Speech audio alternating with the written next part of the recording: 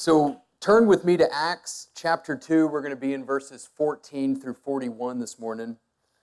And while you're turning there, just super excited about Baptism Sunday. Had a few just incredible testimonies of God's grace earlier in the prior two services, and so excited to hear these two after this service, or at the conclusion of this service. And it's really great where we are in Acts. We see Peter's command to his hearers to repent and be baptized. We see this as the response to genuine faith is in obedience, not in any sort of like saving way, but when you do have saving faith, then you respond with baptism. So it's great we get to see that illustration in action this morning. So the passage that we're in is picking up from where Pastor Josh left off last week, where the Holy Spirit dropped on the apostles at Pentecost, and Peter commences this sermon explaining why the apostles were showing these signs and wonders, speaking in tongues. And if you can remember, they were accused of being drunk as to why they were speaking in tongues. I've never known a drunk man to be able to fluently speak another language, but that's kind of the absurdity with their opposition to this gospel spreading. And really, there is so much gold in this passage that because of time constraints, we're not able to pick up every single piece. And so we're just going to pick up a few of the bigger nuggets, and I encourage you to go back and pick up the rest during your quiet time this week. So for me, and maybe some of y'all, I grew up with the gospel message around me for over 20 years of my life. I grew up as a professing believer in this gospel, a gospel that I understood, was able to articulate. I would say I believed it to be true, and yet I was not cut to the heart by it. I was not cut to the heart and emptied to the point of genuine repentance. And so I think some of the folks that might be here sitting in these chairs this morning and listening online, you might be in the same spot that I was in for over 20 years of my life. A dangerous spot to be. And yet others, probably most others here this morning, have been truly deeply cut by the gospel message and have genuinely responded in faith and repentance. But you've arrived this morning weary and heavy laden, hurt by the sins that you've committed, hurt by the sins that others have committed against you, hurt by the realities of this fallen world.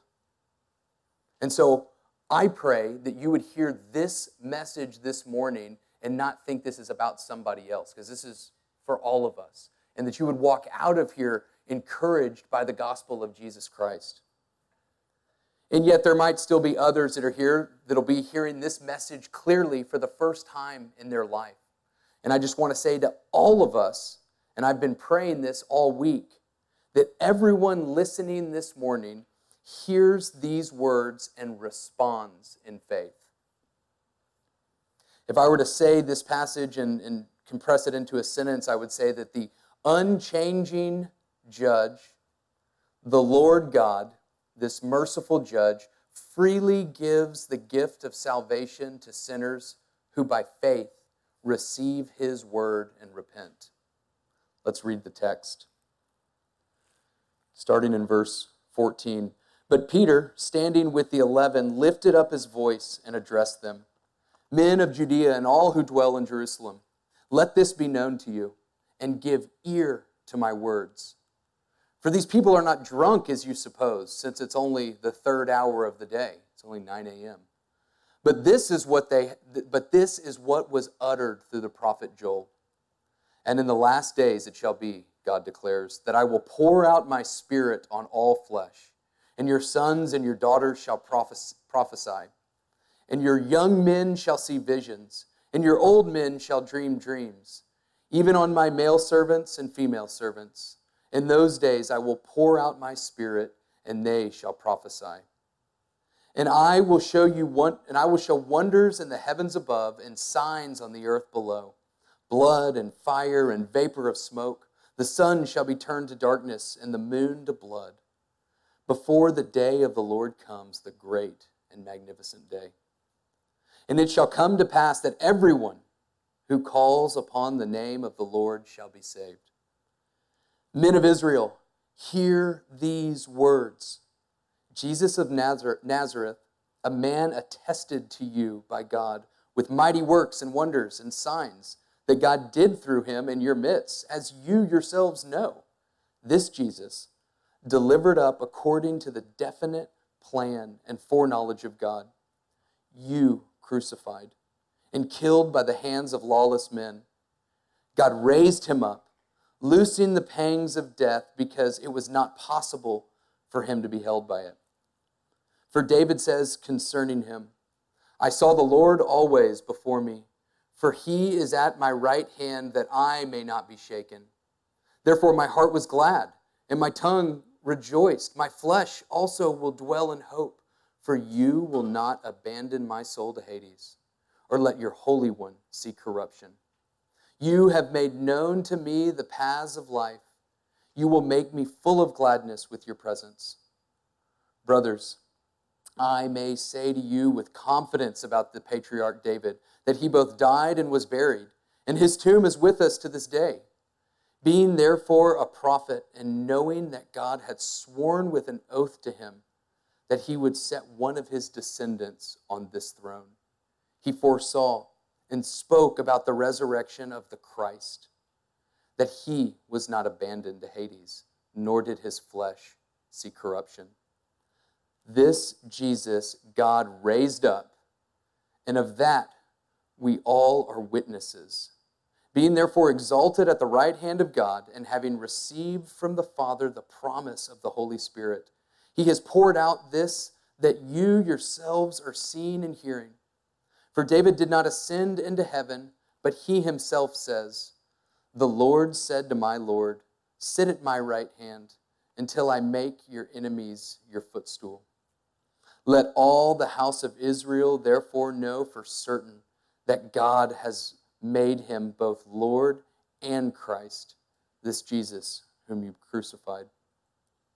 Now when they heard this, they were cut to the heart, and said to Peter and the rest of the apostles, brothers, what shall we do?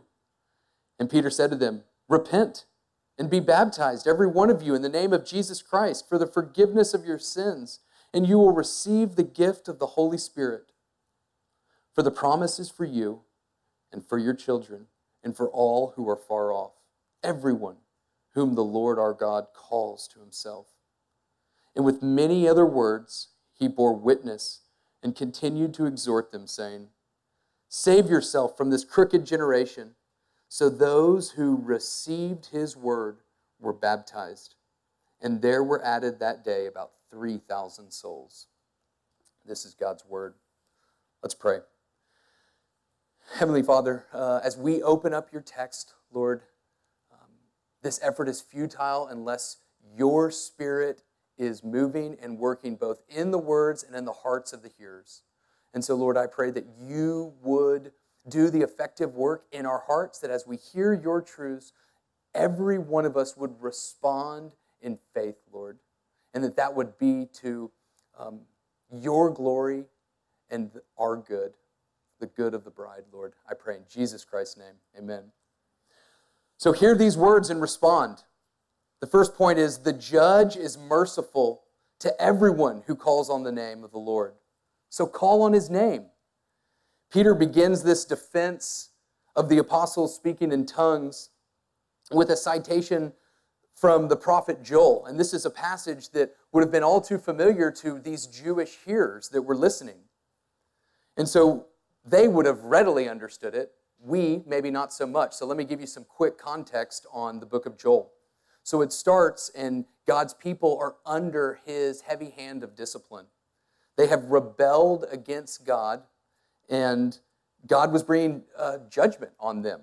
And he had brought in locusts, and they had destroyed all of Israel's crops, and they were in a bad spot.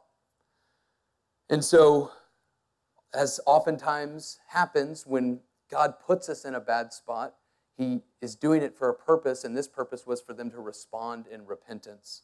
And so Joel actually leads them through this. Him personally repenting, the nation repenting, and what does God do? What does he do throughout the scriptures? We see this is he, in his great mercy, relents. And so he relents and he promises them blessing and provision and protection from their enemies. And then this is where we pick up in this passage where the prophet Joel speaks and promises an even greater blessing to come. And a greater blessing that we see that Christ, the Messiah, will usher in, where all will receive the Spirit. And so that's this quote from verses 17 through 21 is this quotation from the book of Joel. And so what we're going to do is, just because we're constrained by time, we're just going to walk through a couple of main points or a couple of kind of key ideas in this text, and then we're going to talk about how this applies to us today. So starting in verse 17, we see the last days. You might say, well, what is the last days? And so what Joel is referring to here is this next period, this last period of God's salvation history, right? So since our rebellion against God in the garden, there have been these different periods of salvation history, and this last epic of salvation history has been ushered in by Christ's ascension, his death, resurrection, and ascension. And things change. And so like we see here, things that change are all believers would get the Holy Spirit. So heretofore, the only ones that had the Spirit that would have access to the Spirit were the prophets and the kings and the priests. And so essentially the Spirit would discriminate. And what Joel is describing is a day when the Spirit wouldn't discriminate, but would be made available to all who believe in faith. And so this same Spirit that manifests in the apostles speaking in tongues and sharing the wonders of God to all of these nations that were gathered, that same Spirit that empowered that work is the same Spirit that you and I have access to in faith in Jesus Christ. And so then we see here in verses 17 through 18 these visions and dreams and prophecy, and you might say, well, how does that connect with the speaking in tongues? And I think it's clear that this prophecy is about the manifestation of sign gifts. And so the same sign gifts that would show in prophecy and in these dreams and visions are the same sign gift that manifests here with the apostles. So again, Peter's just supporting what they are all bearing witness to, supporting with Old Testament text, pointing to God's eternal plan. This is God's plan the whole way through. And so then we get down into verse 20 and we see the day of the Lord. And this day refers to the day of judgment, when Christ will return and establish his reign, and he will cut to the heart, but it won't be for the purpose of repentance. It will be the purpose of judgment. And so we're to hear that the day of the Lord is coming. We're in the last days, and the day of the Lord is coming. So this should compel us to move now, to move today. And so the reason that the apostles, again, are speaking in tongues is not because they're drunk, as what they were accused of, but it's because the Holy Spirit has come upon them, just like the prophet Joel told us and told them would happen. And so we're in the last days, so they were to, and we are as well, to call on the Lord. And we see God's faithful plan being executed before our eyes. And so as I think about how this would apply to us today, I want to start with one application for the Christian that is currently stuck in some besetting sin. So you might have showed up this morning and you might have been dragged by a roommate or by a parent or by a small group member that you knew was going to be following up with you, but you wanted no part of this because you are dug in on some sin that is wrecking you. And I just want to say that we can look back at God's mercy to his people from the beginning of the Old Testament through the New Testament and even looking to one another in the pews with us and see God's gracious mercy when people call out to him. When they call on his name for forgiveness, he turns to his children. I think of myself and in my own house. If I hear my children in the other room crying out my name genuinely, "Dad, I need you." There's no couch that I'm not going to jump over. There's no chair I'm not going to run through to go there to pick them up, to help them, to bandage them up, to care for them. And I'm the most imperfect dad in this room, but I think y'all can relate to that, right? So how much more is our Heavenly Father that has brought you into sonship? How much more will he run to you when you call on his name?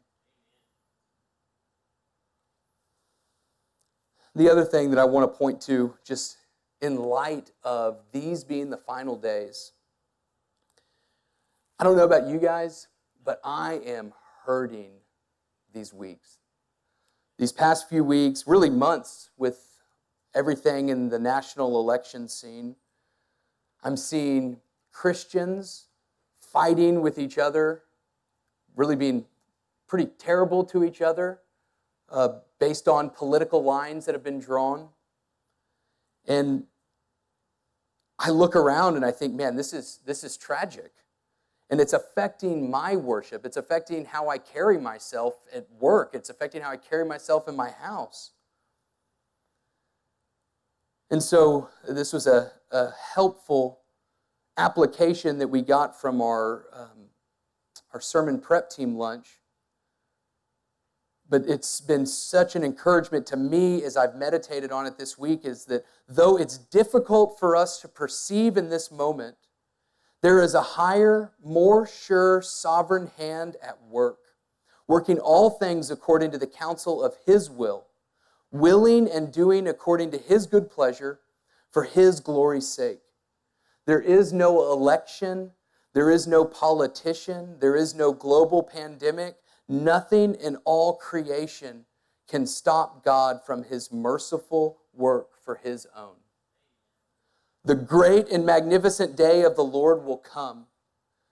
So that compels us to call upon the name of the Lord right now in our brokenness.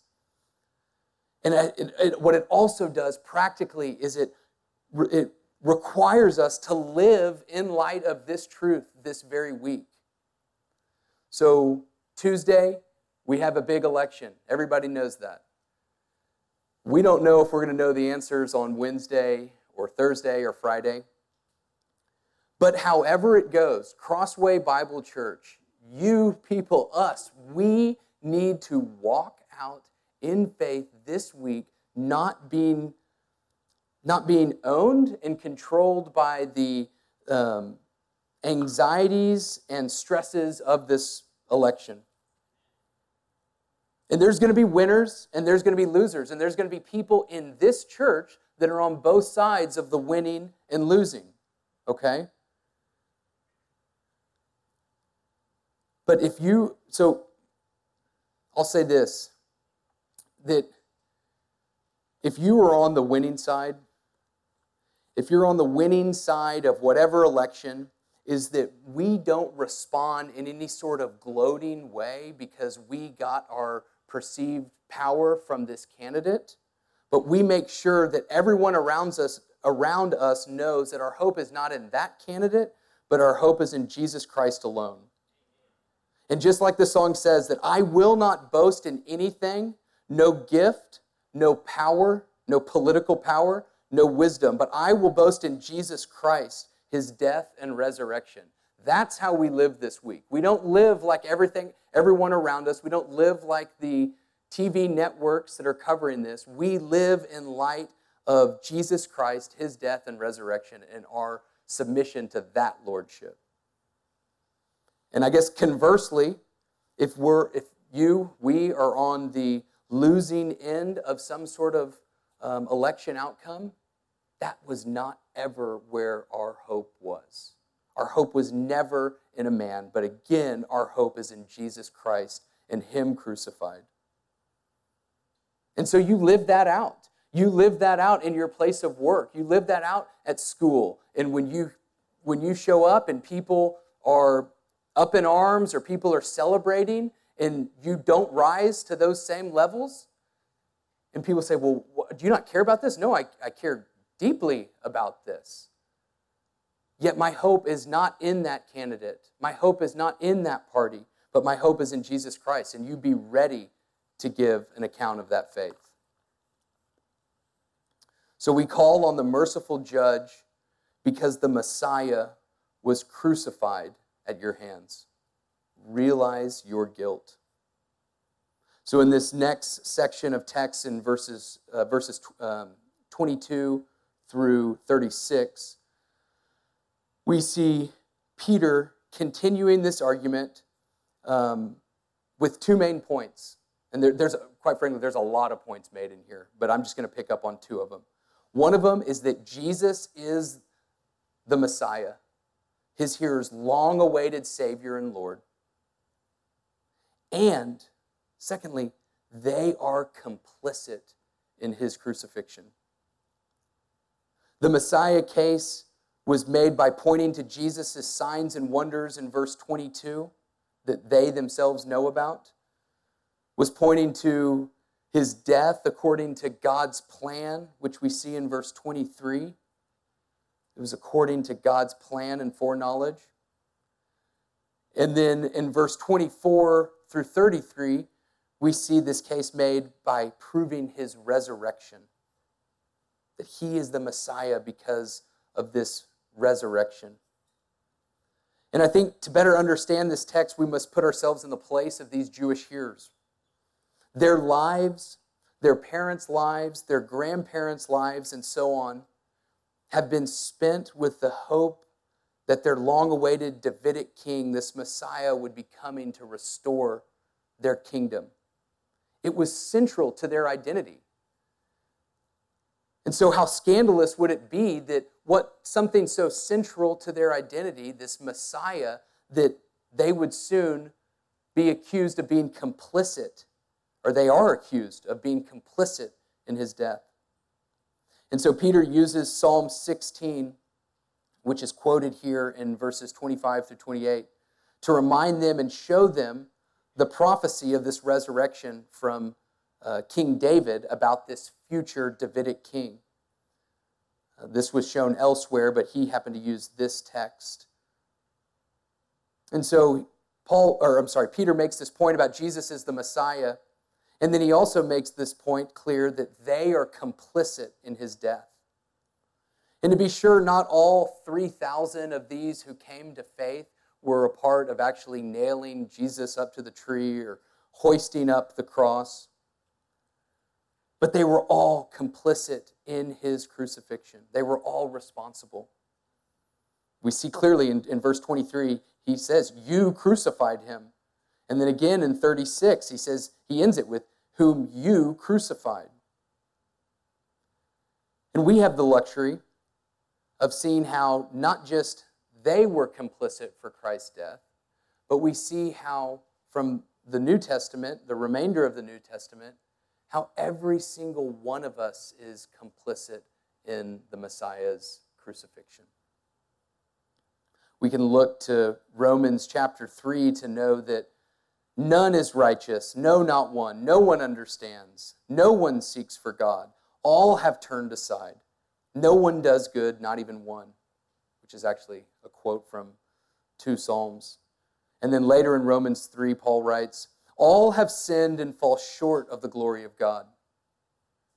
And then we see the result of that in Romans 6:23, for the wages of sin is death. So if you're here today and you don't feel like you need a Savior, hear this. The Savior has come for sinners like you and me. The people of Peter's day didn't feel like they needed a Savior either. Many of these Jews were probably much better rule followers than we were. They'd given their life to comport every part of their body to rigorous regulations and rules, much more than we could imagine, frankly. But they needed to see that you're either with Jesus or you're against Jesus. He is Lord and died for sin, that many might come under his very good and eternally consequential rule. So when you think, well, I haven't done that much bad, the point is that you're either under Christ's lordship or you're against him. Put yourself under his lordship through faith and repentance. And for the Christians, I think that we need to hear this too. That it's our depravity that lets us taste Christ's sweet grace each day, that compels us to worship him.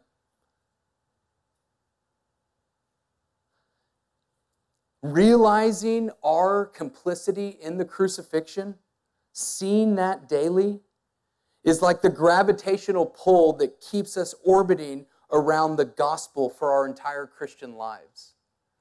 The gospel is not something that we believe at one point and we pray about at one point and then we go on living our own Christian lives. Rather, it is the central thing that we revolve around until glory. And so when we sing the hymn, sing the words, "Ashamed, I hear my mocking voice call out among the scoffers. It was my sin that nailed him there." We can sing that with tears in our eyes, but we can conclude it with fists in the air, celebrating Christ's victory over our sin. It was you, it was I that nailed the Savior to the tree. And this truth must make us hate our sin and must draw us even more to love Jesus' mercy. And we'll get to see that this morning with these baptisms.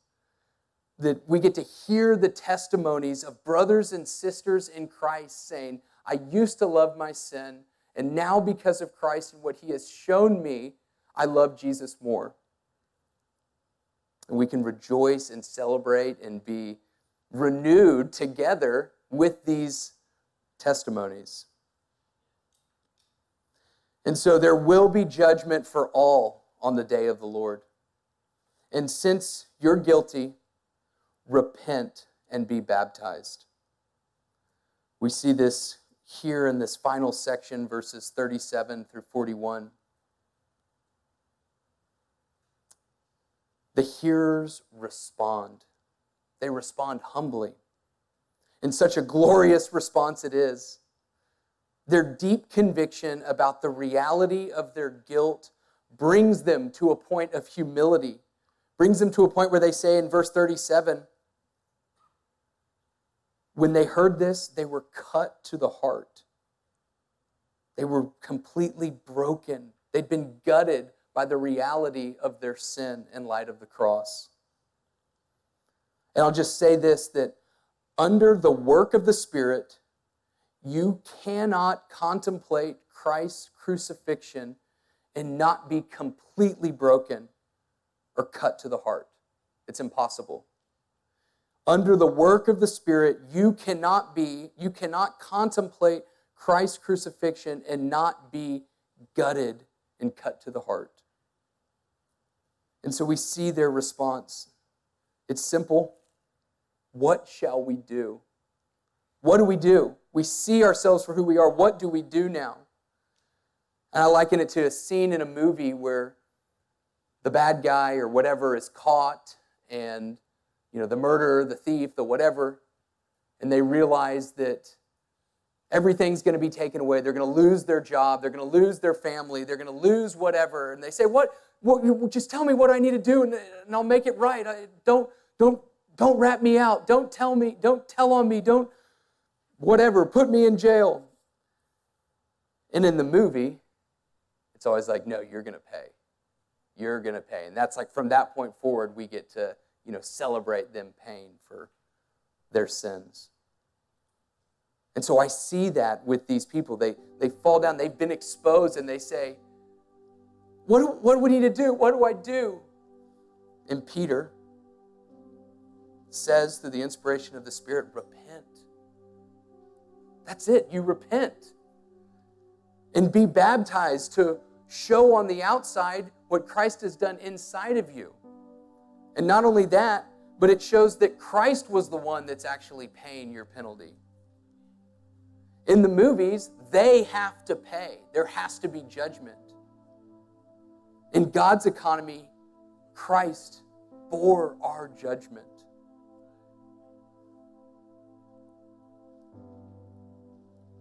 God gives you faith, and you turn in repentance.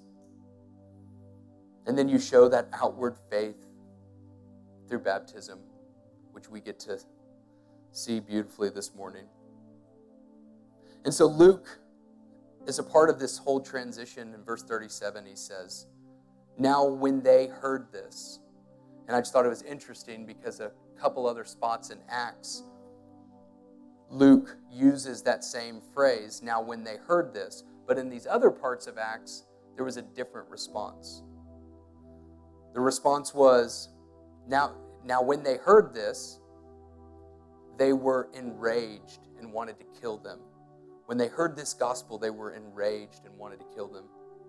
And another time, when they heard this gospel message, they were enraged and they ground their teeth. See, guys, there are two responses to the gospel. There's one of humility that falls on your knees and says, what do I do? I will follow you. What do I do? And there's another that maybe is a little more polite on the outside, maybe not as, outwardly aggressive and grinding of teeth. But it's that same heart. It's a heart of rebellion. It's a heart of pride. It's a heart of self-rule. And so I just ask that if you're here, for everyone listening, here or at home, you might be hearing this for the first time.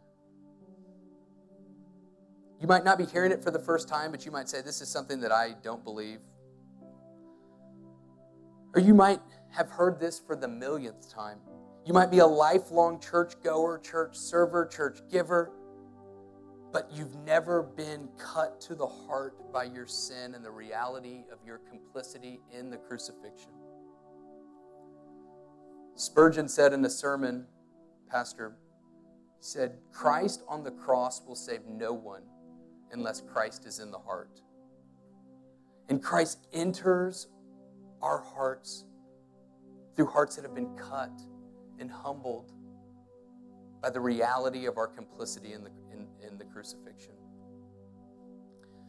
It's not a matter of knowing the blameless Christ died on the cross. It's believing and being cut to the heart. That's what leads to true repentance. When the Spirit works and moves, that is what leads to faith and repentance.